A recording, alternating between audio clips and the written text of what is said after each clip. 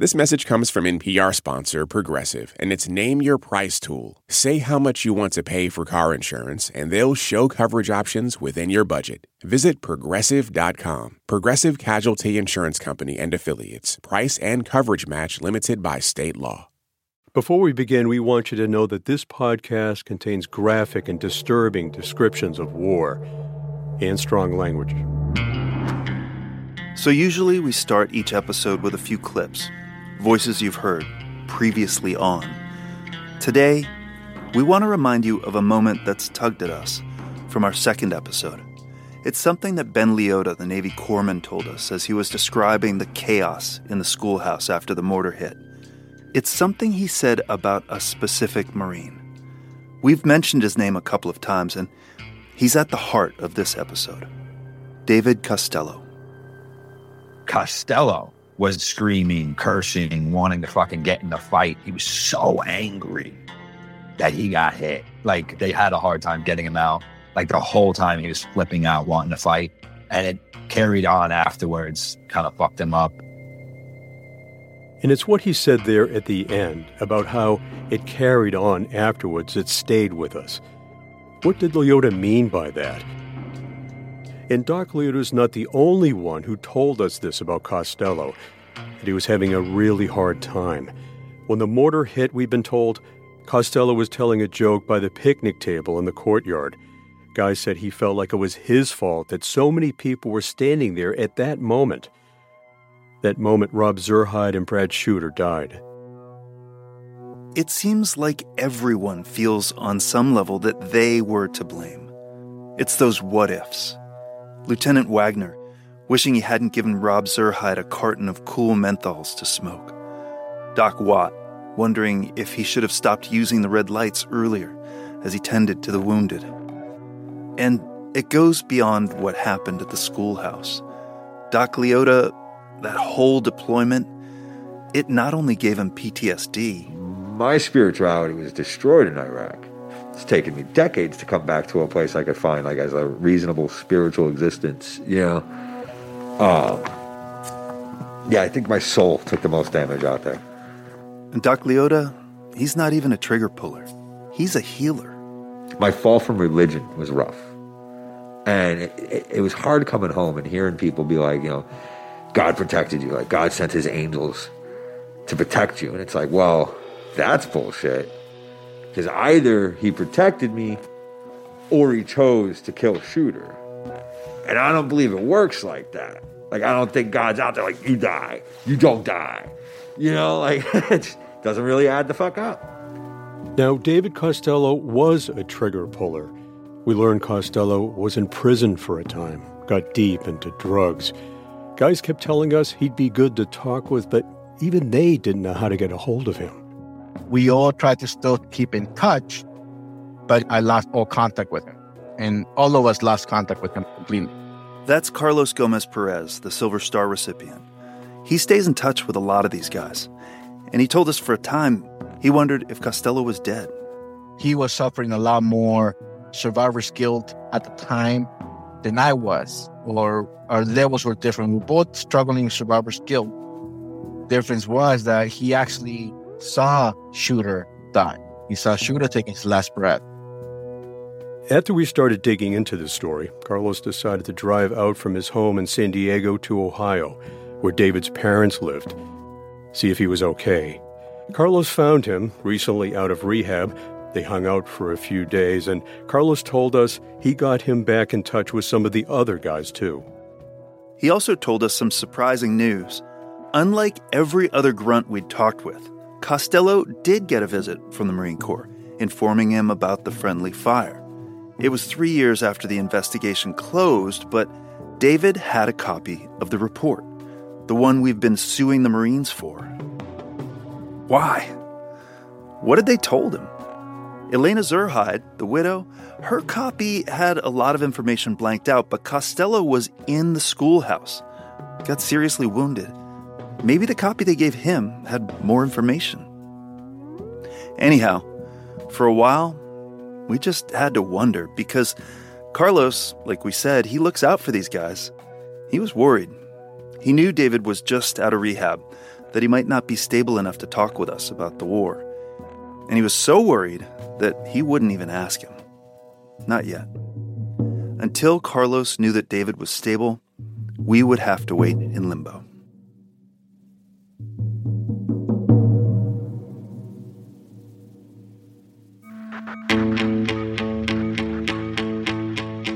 In every war, you hear about guys who've survived combat coming home deeply troubled. Today, they call it PTSD, post-traumatic stress disorder. In the past, they talked about Vietnam syndrome, battle fatigue, shell shock. After the Civil War, soldier's heart. In this episode, as we're working to figure out what happened with the friendly fire, why and how the truth was hidden, we're starting to learn from David Costello and the men of Echo 21 how the wounds of this war, sometimes they're hidden too. I'm Tom Bowman. I'm Graham Smith. This is Taking Cover from NPR.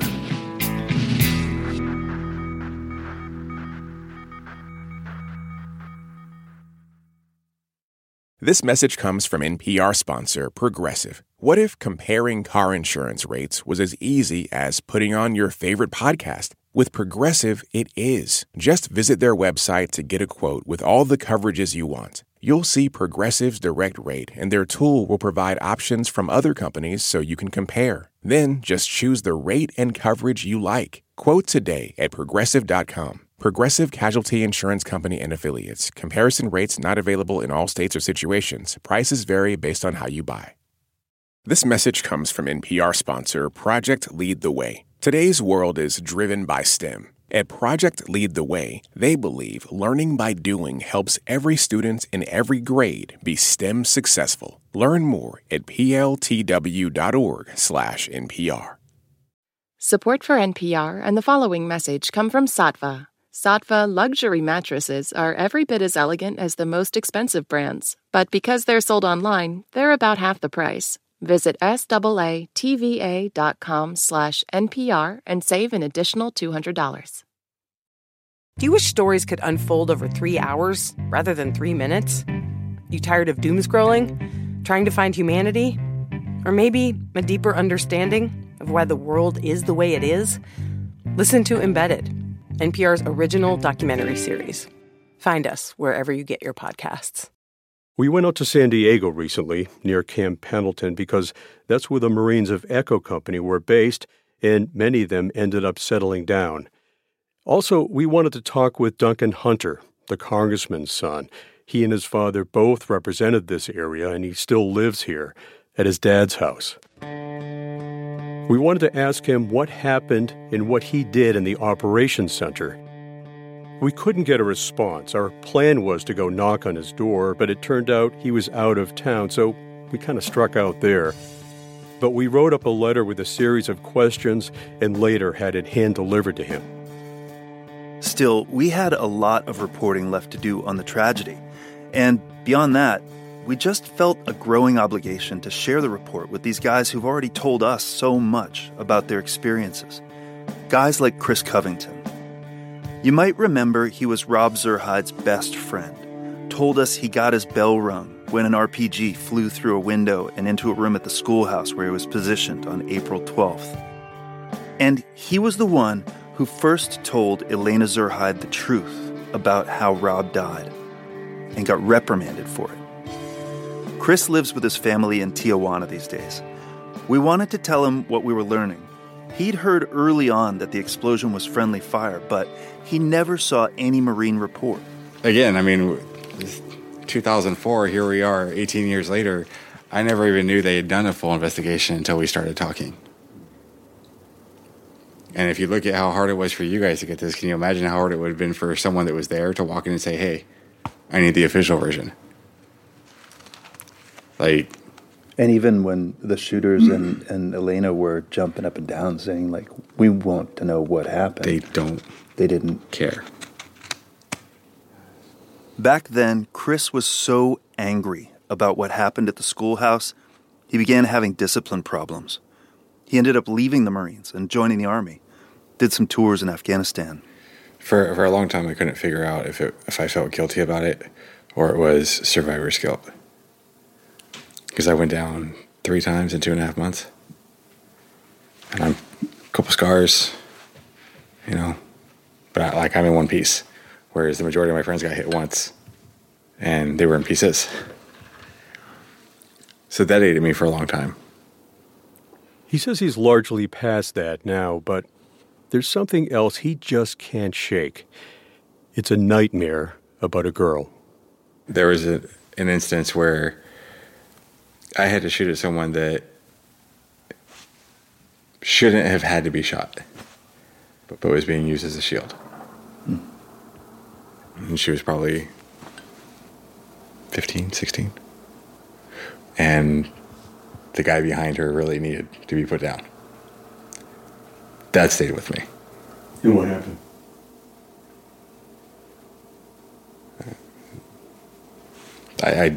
I did it.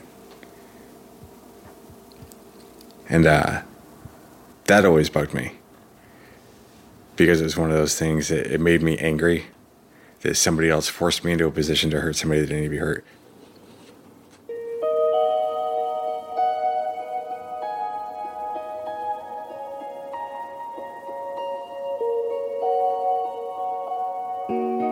This shame, this remorse over something you did in the chaos of combat. In military circles, they talk about it as a moral injury.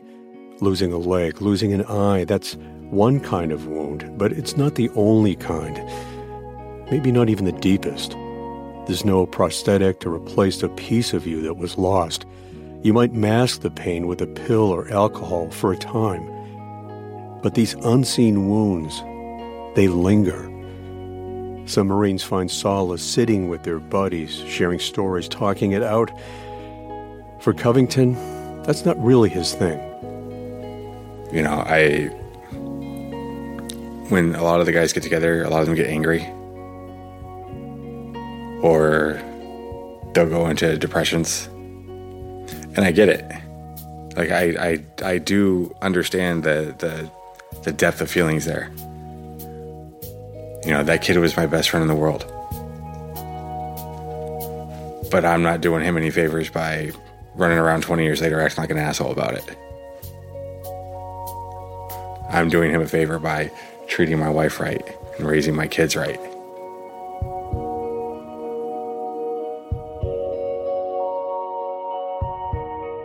How to crawl out of the darkness. How to find a path to the rest of your life after war. Some guys never do. Echo 2-1 lost a man to suicide a couple of years back, and others have just fallen off the map. Guys like David Costello. We told you how for months, Carlos didn't want to bring up the idea of talking with us to Costello because he was worried he was too fragile, might relapse. Well, one day, we got a message from Carlos. Hey, good afternoon. How you doing? I talked to David, and he said that, yes, he would not mind talking to you. He's like, I don't have to talk to him today, but yeah, I don't mind it at all. I'm actually going to forward you some messages. And regarding the reporter, I don't have to talk to him today, but I do want to talk to him, sometime, in a little bit. But I definitely want to talk to him. It's not about me at all. It's just about the families that were lied to, man. Especially like Brad's family, man. That really pisses me off. That they would be so spineless. I mean, people need to know the truth, and I think that'll take a load off me. That'll make me feel better, a lot better knowing that people know the truth.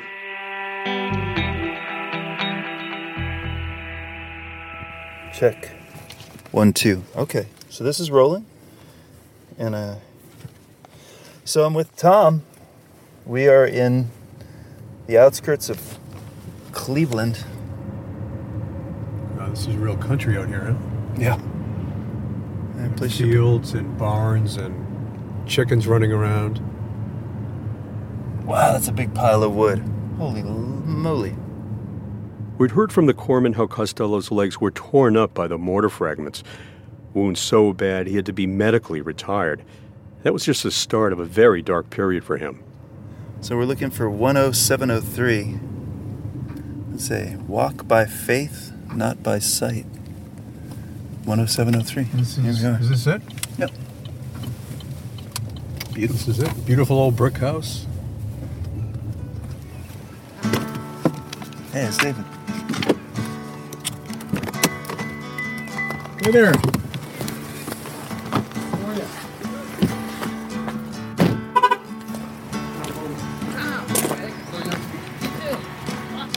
Hey, David. What a pleasure to meet you, man. How are you? Good. Great to see you. Yeah. How was your guys' flight? That was perfect. Like an hour up and down. Yeah, I From bet. DC, it's pretty short. I have the material you want. Remember the paperwork? Yeah. I have 3 different things.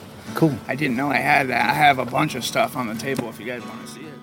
We had about 3 hours to spend with him before we'd have to head back to the airport.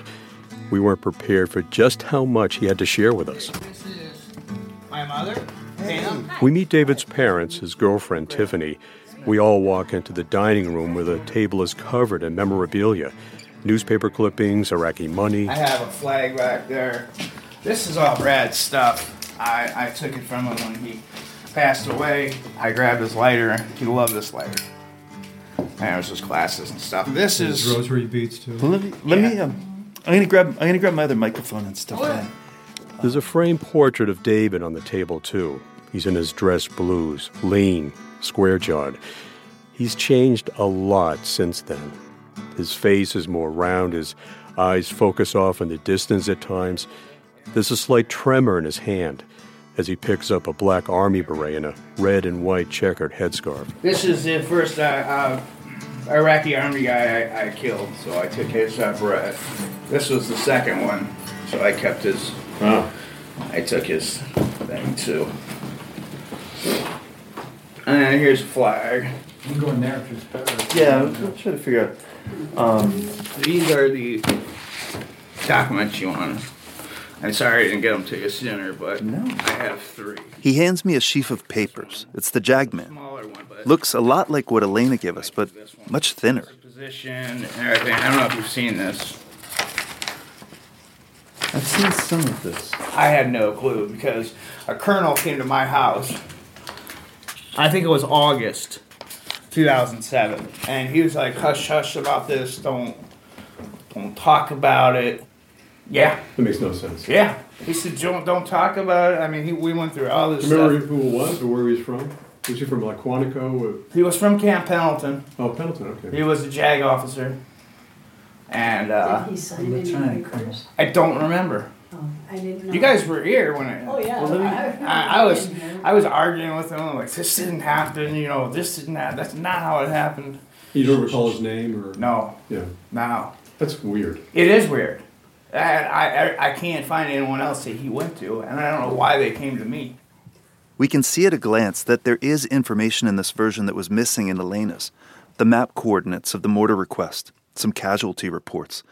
But there are also large sections blanked out on his that weren't blanked out on hers. All the stuff about punishments. David tells us he was frustrated having this officer, this lawyer, try to explain to him what had happened. I was there. You know, I watched everybody die. You know what I mean? I saw it all, the explosion, everything. I got wounded. I watched John lose his leg, John Smith. I saw it all, you know? And also Jose Gutierrez. I saw that. He's talking about that first Marine who was killed by friendly fire just moments after the invasion started in 2003. We can see David's got a big tattoo on his left forearm of an angel. The scroll rolling around it says, R.I.P. Jose Gutierrez. You guys can take a seat. I can move some of this stuff. Graham and I sit at the table with David. His parents and girlfriend are just a little farther away, sitting in straight-back chairs. Can you just talk to us a little bit, like, early on? Like, when did you join? Sure. Why did you join?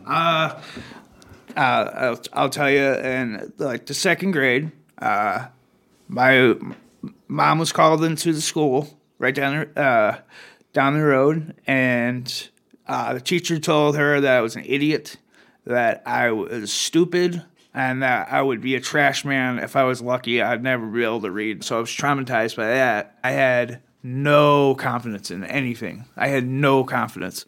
And why the Marines? Why the infantry? I wanted to see if I could do it, if I was, if I was strong enough to do it.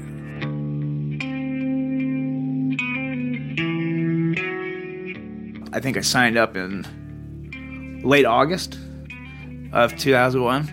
And I was upstairs. My mom was yelling at me. And she's like, you got to see this. And I walked downstairs, and I just saw the second plane hit the towers. And I was like, oh, shit, I'm going to war. You know what I mean?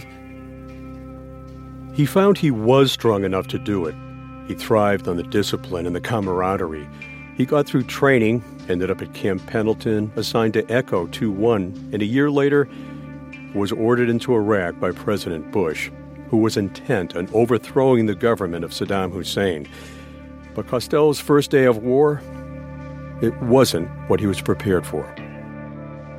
It was the first day of the Iraq War, and everybody's shooting at us and all this stuff. And there was a house in front of us, and there was a family. It was a daughter, a mom, and 2 boys. And this guy starts running at me, and he's yelling all this stuff. I don't know what to do. And he got closer and closer, and he started reaching for something. Costello says his sergeant gave him an order. Tapped me on the shoulder and said, light him up, finally. Yeah, and I shot him. And when I went up to him, he had he was pulling for he had a handkerchief, a white handkerchief, and he was pulling for it to say, that's my family, what I gathered from it. And then I looked at the family, and I can't forget their faces. Describe what you saw with the family. The wife was looking at me just stone cold, and the kids' just faces were just, they didn't move, they like froze, and they were just, they just looked petrified. What was running through your head when this was all going on? I honestly, there was nothing going through my head. Everything was like slowed down, kind of. And I was not thinking about anything but what was going on at the time. Did it seem real to you? Or was it No. Or like, I'm in my own war movie and this is It did not seem real at all. Not at all. We get it. Hearing stories like this, an innocent man being killed in front of his family, it's hard. It was hard for us. Hard to know what to make of it, too. We wanted to give him the space to tell his story, but, of course, journalistically, we'd have to check the story with others. And we did. Ran David's account by Marines who were with him that day. They told us they didn't see him shoot this farmer, didn't remember hearing about it at the time, but they told us the Marines were jumpy that first day, and there was a lot of gunfire. Squads got spread out. It was messy. They could see something like this happening. Plus, well, it's hard to account for how memory works during a traumatic episode, trying to make sense of the jumble in the aftermath. To be clear, it wasn't just chaotic for the Marines. It was confusing, often deadly for Iraqi civilians caught in the path of the invasion and in the crossfire of the occupation. More than 200,000 would die in the course of the war. That's not the picture Americans were seeing on the TV as the troops crossed into Iraq. They saw the shock and awe of airstrikes, the orderly lines of tanks rolling up the highway towards Baghdad, not the chaos of invading a country. And then I got into another firefight, and that's the second time I shot somebody. We came up to a fortified position. It was Iraqi soldiers, and a guy popped out, and I shot him, and that's what, actually he was wearing that. Oh, the scarf here? Yeah. Man, that's a lot of Wow. That's a lot of heavy stuff to carry around. Oh, yeah. But I have to get off my chest. I realized the other stuff I talked about, I feel better than ever about stuff because I've just talked about it so much. And with therapy and all that, I mean, even when I was using heroin, when I was addicted to heroin, I was still going to therapy and stuff like that. And I still do. and that helped. That helped a lot. But I always felt alone because I would go into these groups and this guy would be like, I got shot at once. And a rocket went over my head. And I'm like, we had rocket shot over our head every single day, multiple times a day.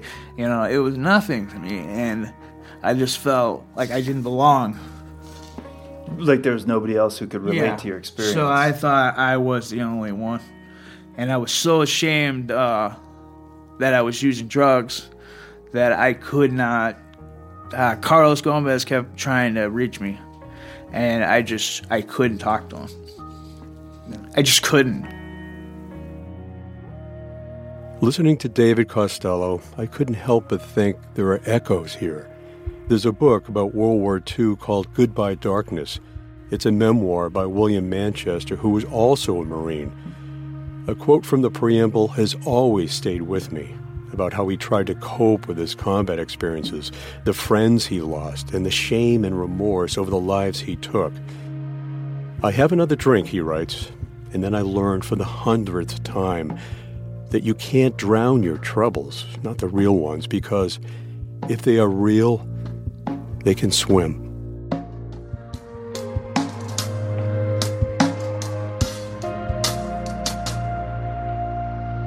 We'll be right back with Taking Cover.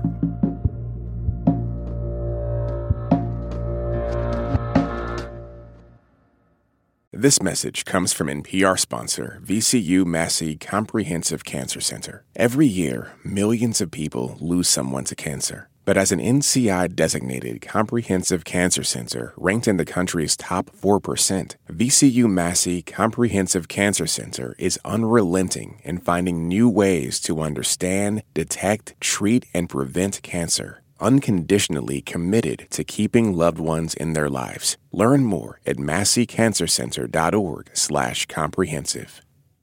This message comes from NPR sponsor KeyBank.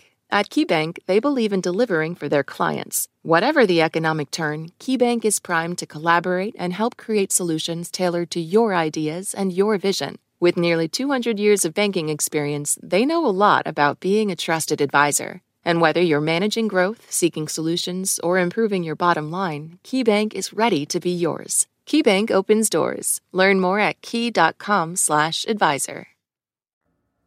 This message comes from NPR sponsor ServiceNow, the AI platform for business transformation. AI is only as powerful as the platform it's built into. Enter ServiceNow. It puts AI to work for people across your business, providing intelligent tools to help remove frustration and supercharge productivity. And all of that is built into a single platform you can use right now. That's why the world works with ServiceNow. Learn more at servicenow.com/AI for people. On this week's Wild Card, we talk with Issa Rae about those moments where our lives could have gone another direction. Definitely wasn't supposed to be with that guy at all. At all. But I still think about it. I'm Rachel Martin. Issa Rae tells us how to make peace with the path not taken. That's on the Wild Card podcast from NPR, the game where cards control the conversation. We paused the interview for lunch. The Costellos laid out cold cuts and chips. David, he's funny, kind of self-effacing. He lights up when he sees his 11-year-old daughter just back from school. Hey, man, you're done now? No, we're not quite. We're taking a quick break. Just take a little break. Just a break. How was school? Good. Good. Wasn't terrible. I hear that was good. Here's some mayonnaise. Yeah, Here's this stuff I have. It's delicious. Thank you so much. Eating sandwiches and macaroni salad together after hearing these stories, it was kind of surreal. When you spend enough time around people who've been in combat, whether they're in your family or you get to know them covering war, you learn there are some questions you avoid. They're almost too personal, too intimate. These guys already get the big one from the school kids who don't know better, or the joker at a bar who doesn't care. So, did you kill anyone? I just bought that. We never asked, but we could see it was important to David to tell these stories. Amish cheese. There we go. So you said it was one of the biggest Amish areas? Yeah, it's the biggest Amish community in the world. We look at the clock. We have a flight to catch. If we want to be there at 5, we should leave here at 4, so we have another hour. Which is good, because I think we have a lot more to talk about. When we sit back down, we want to hear about David's second deployment, the one to Fallujah. He and his best friend had a bad feeling right from the start. I knew that we were screwed. I just had this feeling we were screwed. And I never had anxiety before. But where did that feeling come from? Was it something you read in the paper? Was it something you heard? Was it just... It wasn't anything like that. I knew it was not going to be the same.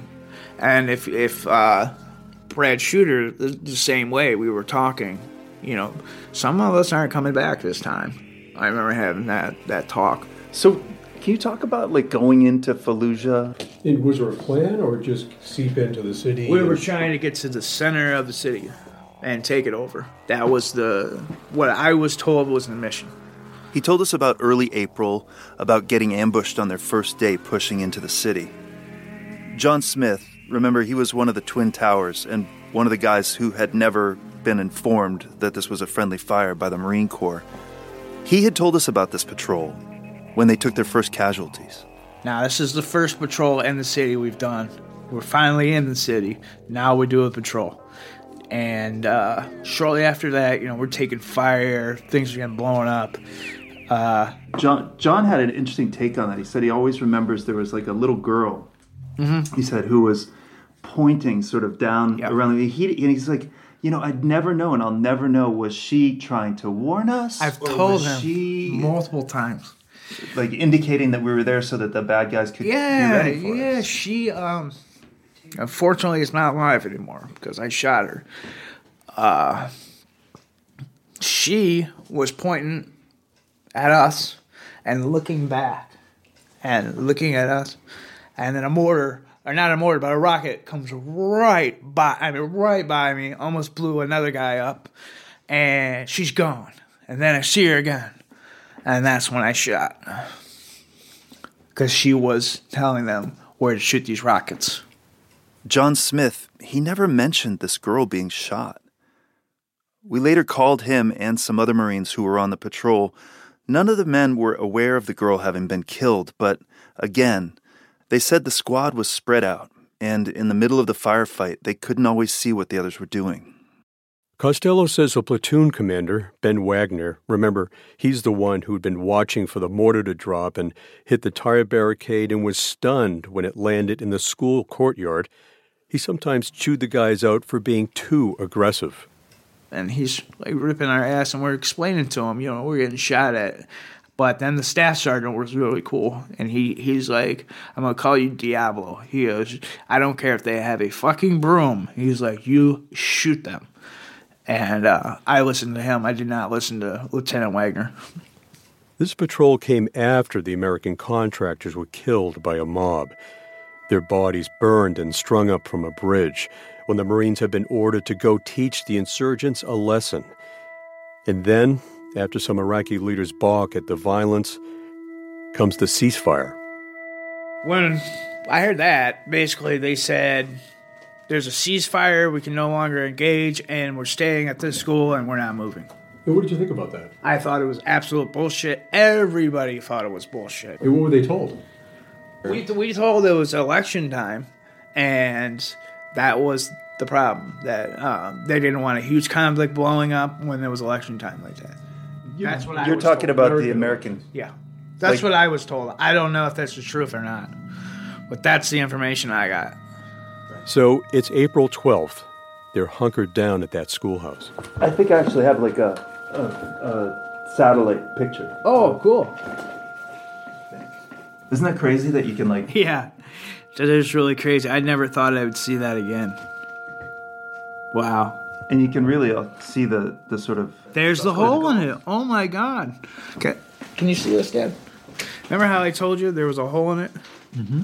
The ceiling? Oh, yeah. He remembers hanging out with his buddies in the courtyard, going to stand 2. See the hole in the building? It's like a square. And when they launched that mortar, it hit, boom. I mean, 1 out of a million shot. And I know they were trying to hit here. So when it hit, these 3 guys, this is why I have really bad survivor skill, they took the brunt of it. And I only got it on my left side. And, anyways, I fall, everybody falls. I saw Brad's chest, or his legs and his stomach just open up in my face. It just blew up in my face. I'm covered in his blood, his guts. I'm picking pieces of skull out of my mouth. I'm laying on the ground. I don't know whose it is. And I hear screaming, and I look over to my left, and that's when John was going apeshit. He was going apeshit because he lost his leg, you know. And he's just screaming. And when he was screaming in the hospital when I was there, it still haunts me. It still haunts me. I still hear it. I want to go just a little bit back in the day. Was there a picnic table? There was, and I have a picture of me sitting in it right before it happened. I think John told me that he, like, one of the reasons that you carry around so much is that, like, you were telling those guys a joke. I was telling them a joke. I told them a joke, and everybody was laughing, and then boom, the explosion went off. And all I can remember is them all smiling and laughing and having this great moment, and then chaos a second later. Everybody's dead, and I definitely feel like if I wouldn't maybe said that, you know, maybe that wouldn't have happened. What was the joke? I don't remember. I don't remember. I wish I did. I don't remember, but what was kind of cool, I did see them all smile, everybody. It wasn't my last memory of them, but maybe the last memory of them, well, at least they're alive. We've heard how David and the others were loaded onto Humvees, taken to a field trauma hospital just outside Fallujah. I know somehow when we got to the hospital 45 minutes later, I took this from him and the lighter. He was obsessed with the lighter. He wanted me to have a lighter, and I was holding his hand. And then the next thing I know, we're both on the operating table, and I'm holding his hand, and he just died. And then I went out.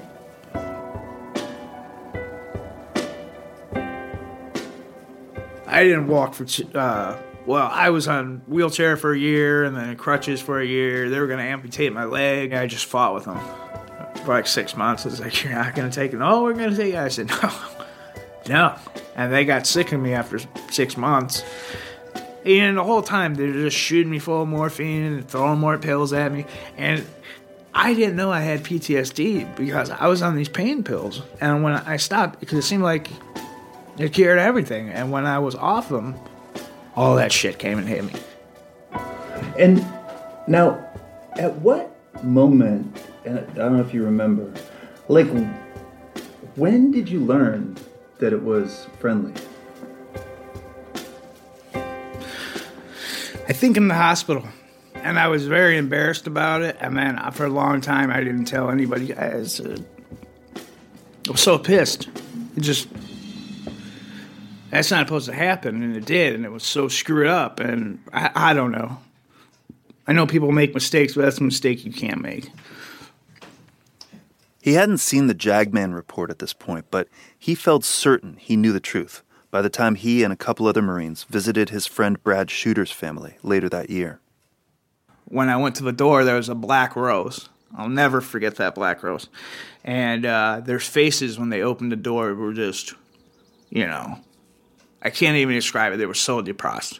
And we told them what happened, and his mom was beating on my chest like, did he die in pain? Did he die in pain? And I just was like, yes.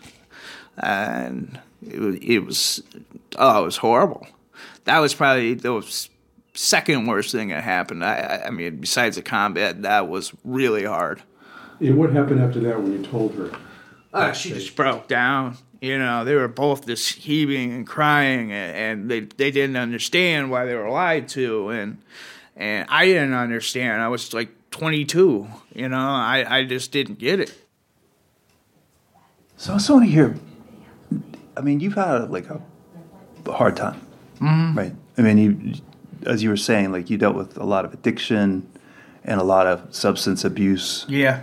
You had like some jail time, or like what can you talk about like what you've been going through? Like, yeah. And if you could start, you'd started with the OxyContin, as you said. In the military, they started giving you that stuff. Start at the beginning. How to talk about that? Well, I remember they were just I had the pump, and they were giving me OxyContins, and I didn't know what they were. And then when I got back to Balboa, they weren't giving them to me, and I would be screaming in pain all the time, and then they started giving them to me. And I was in this room. I couldn't move. I couldn't get the wheelchair in the bathroom. I couldn't get out of the place. And my uncle came in. He just saw pill bottles everywhere because I was just eating pills and peeing in bottles. And he came in and he was like, what the hell? I'm going to sue, and drug me out of there. And they said, as long as you come every day, you know what I mean, we'll allow you to be home. He says they sent him home with pills and a morphine injector. As time went by, as his pain persisted, the doctors increased his dosages. Costello realized he was becoming addicted. When he moved from San Diego back home to Ohio, he says the cycle continued, and things got worse. This is through the VA, or who did this? I was cheating the system. By then, when I came home, I started snorting them. People were telling me, yeah, you can get high off these things. I didn't know that. I did. And I started getting them through the VA and then an outside doctor at the same time. So I was getting double. And how long did this go on for? Like 10 years.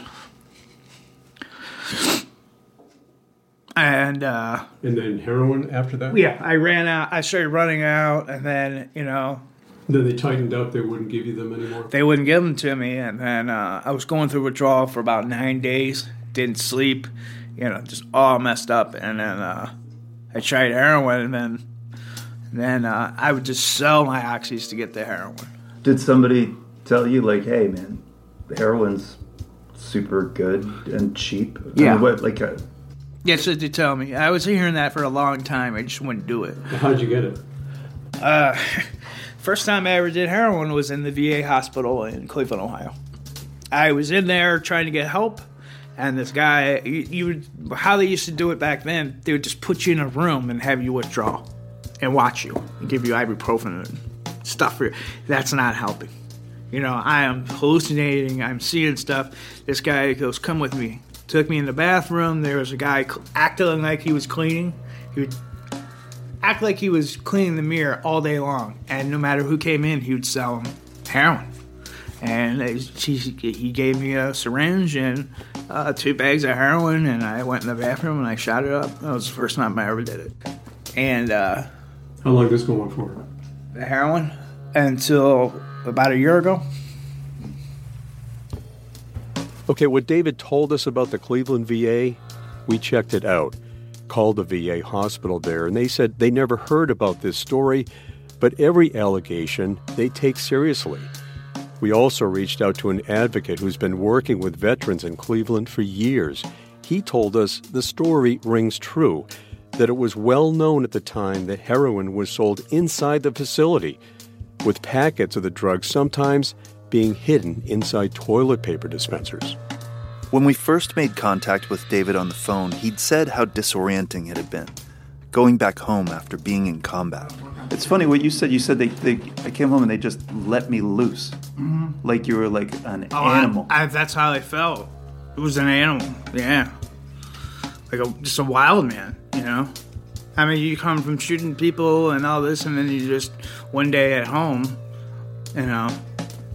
It took me years. I couldn't go into the stores. I would start puking. I thought everyone was against me. I locked myself in a closet for like 3 days. I thought I was going to get ambushed. I constantly thought I was going to get ambushed. David's mom, Pam, looks pained as she's hearing all this. I mean, can you just talk a little bit about, like, watching your son suffer like this? And, like... Well, it's really hard. It's heartbreaking, really. And I didn't know all the stories that he told today, so that was really emotional for me. But when he came home and he was so crazy, and we went to the VA, and they helped a little bit at first, but man, they really do not know what they're doing with their drug program, in Cleveland anyway.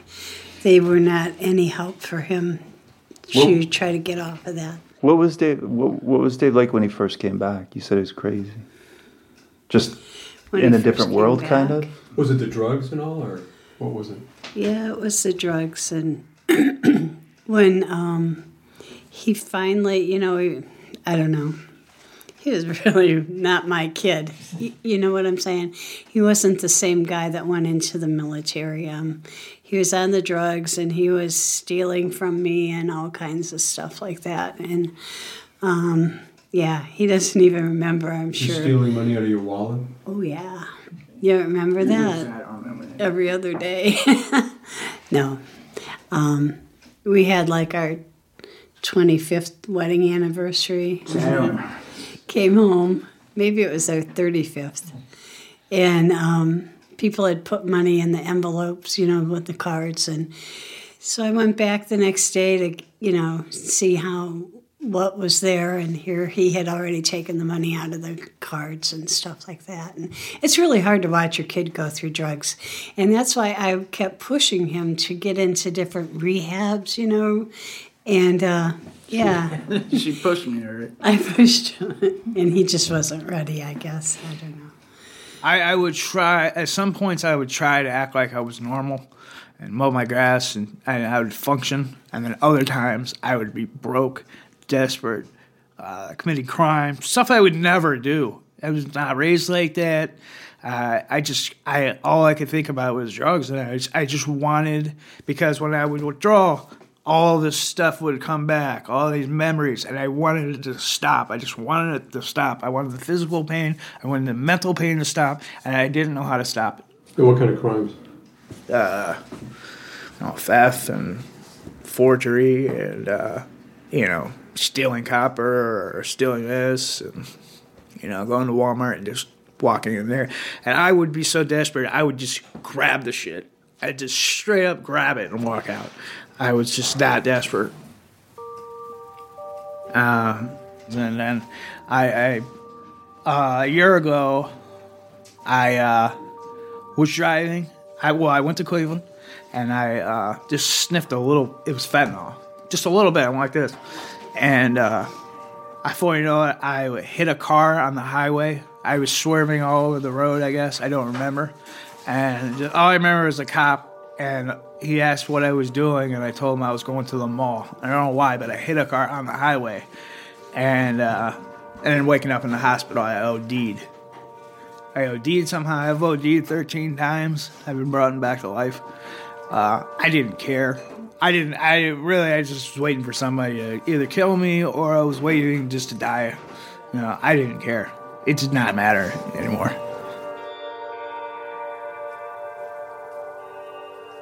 After David's arrest on the highway, that last stint in rehab, he feels like he's had a real breakthrough, and he's reconnected with guys like Carlos and John Smith. It makes him feel more secure. I mean, I hesitate to ask this, but I mean, how can you be sure that you're gonna stick it out this time? I've done it before, 9 months, or maybe it was a year, and but when I did it then, I was gritting my teeth the whole time. I just knew I was going to go back. Now I just know that I am done. It's over. It is a wrap. I like living like this so much better.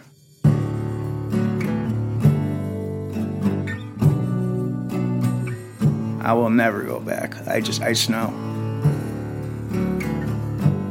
I got to say, I think, talking to Carlos and John, those guys, they spent a lot of time really worried about you. Yeah, they thought I was dead. You kind of dropped off the face of the planet for a while. I did. I thought I was done for, Yeah, what do these guys mean to you? They're really looking out for you. What does it tell you? They're my family. My parents and them, they're my family. I call them brothers. They're not friends, they're brothers, you know. And when they pass away, Carlos is my family, you know. He said he kind of like tracked you down. He hunted me down. Like the predator, I guess. After they reconnected, David and his friends started to hang out online. He says it's more helpful than the twice-a-week counseling he does. It really makes me feel alive in a different way. I get to express myself. I get to talk to my buddies. They get to tell their side of the thing. And I look forward to it every Sunday. But there's still a long way to go. And David's father says the last 20 years since David joined up, the deployments, the wounds, physical, mental, spiritual, it's taken a toll on all of them. Well, the whole thing cost a great deal. Cost us a great deal. Not only in money and other things, because the thing wasn't handled right. I'm not going to go into details, but it cost us a fortune. Yeah, and I'm sure emotional toll. Oh, and that's lost years. We lost decades. Yeah. Well, it's good that you guys have each other again. I mean, it's incredible. Well, we never really gave up. That's the thing. No, they didn't give up. We better start rolling. Not a lot of time. Did you come 90? Is that the way you came? Before we left, we told David about our next move, going up the chain of command and trying to answer the central question. Why was this investigation covered up? And I'm just curious if there's anything that you would want to put to these guys. I mean, first thing that pops in my head is, why did they lie to the families? I mean, that's huge. I don't get that. And why are they still lying? Why isn't there still a definite answer? They know. Somebody knows what happens. Why don't we know? You know? David is clearly the most troubled Marine we've spoken to. We know he was in combat. His comrades saw him in the fight, saw him kill Iraqi soldiers. We know he was badly wounded at the schoolhouse. And as we said, some of the stories, the farmer with the handkerchief, the young girl on patrol, they're hard to corroborate. But clearly his experience at war eats at him. Perhaps he did these things just as he said. Maybe there's stories he needs to tell to make sense of his years at war. As one of his friends told us, I don't blame anyone for how they cope. I just don't. But when it comes to this central event in his war story, this explosion at the schoolhouse, David Costello is still in search of answers. And remember, our tip said there was a deliberate effort to keep this quiet. Costello told us when the Marines visited, they gave him a copy of the report, and they told him to keep quiet about it. Why would they do that? When we take a closer look at David's copy of the Jagman investigation, compare it to what Elena gave us, what's really strange is what's missing from his. All of the witness statements, including the one given by Lieutenant Duncan Hunter, are missing. Everything about recommended punishments and General Mattis brushing them aside, the paragraphs he wrote about friction, fear, fatigue, and urgency, the series of small errors, all that's blanked out. Now, when a document like this is released, the government can't just withhold anything it wants. There has to be a legal reason, national security or personal privacy. Why did the Marines withhold all of this information from this wounded Marine, David Costello? Here's something else that was odd about how the Marines handled all this. Just recently, we were finally able to talk with a third Marine who was medically retired because of what happened in the schoolhouse, Doug Hyenga. He told us he got a phone call from a Marine JAG years ago who told him it was friendly fire, emailed him a copy of the investigative report, and asked if he wanted an in-person explanation about what happened. He said yes, but the Marines never came through. He's still waiting. Next time on Taking Cover from NPR, we need to talk with someone who was in the command center when the mortar mission was approved. The two junior officers won't talk with us. What about the battalion commander, the lieutenant colonel? He's now a 3-star general working at the Pentagon. my heart sank. I knew exactly what happened, that round had landed in a friendly position. And I said, okay, take pictures of everything that's up on the boards right now. And what about the calls for punishment and the decision to make this all go away? As much as you try to be honest and upfront, there's always something lurking. Somebody said something that makes the parents think, did you do everything possible to save my son? And I guess that's what haunts you, when you come back from those battles, is, did I?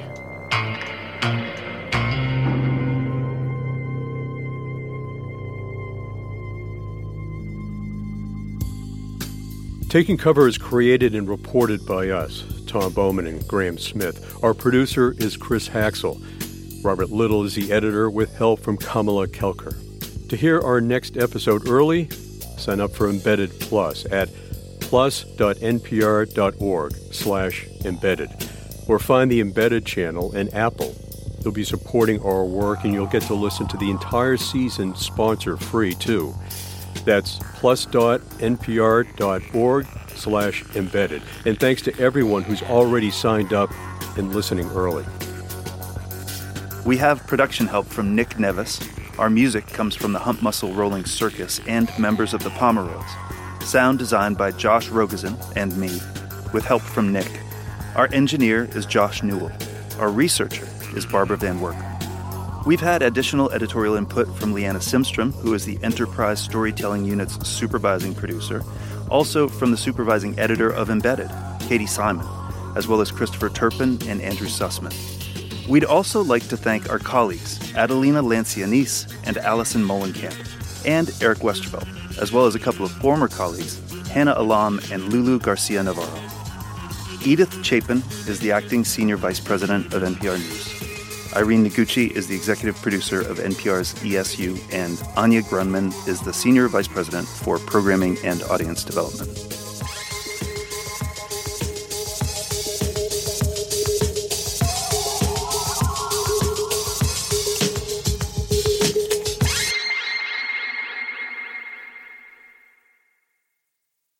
This message comes from NPR sponsor Grammarly.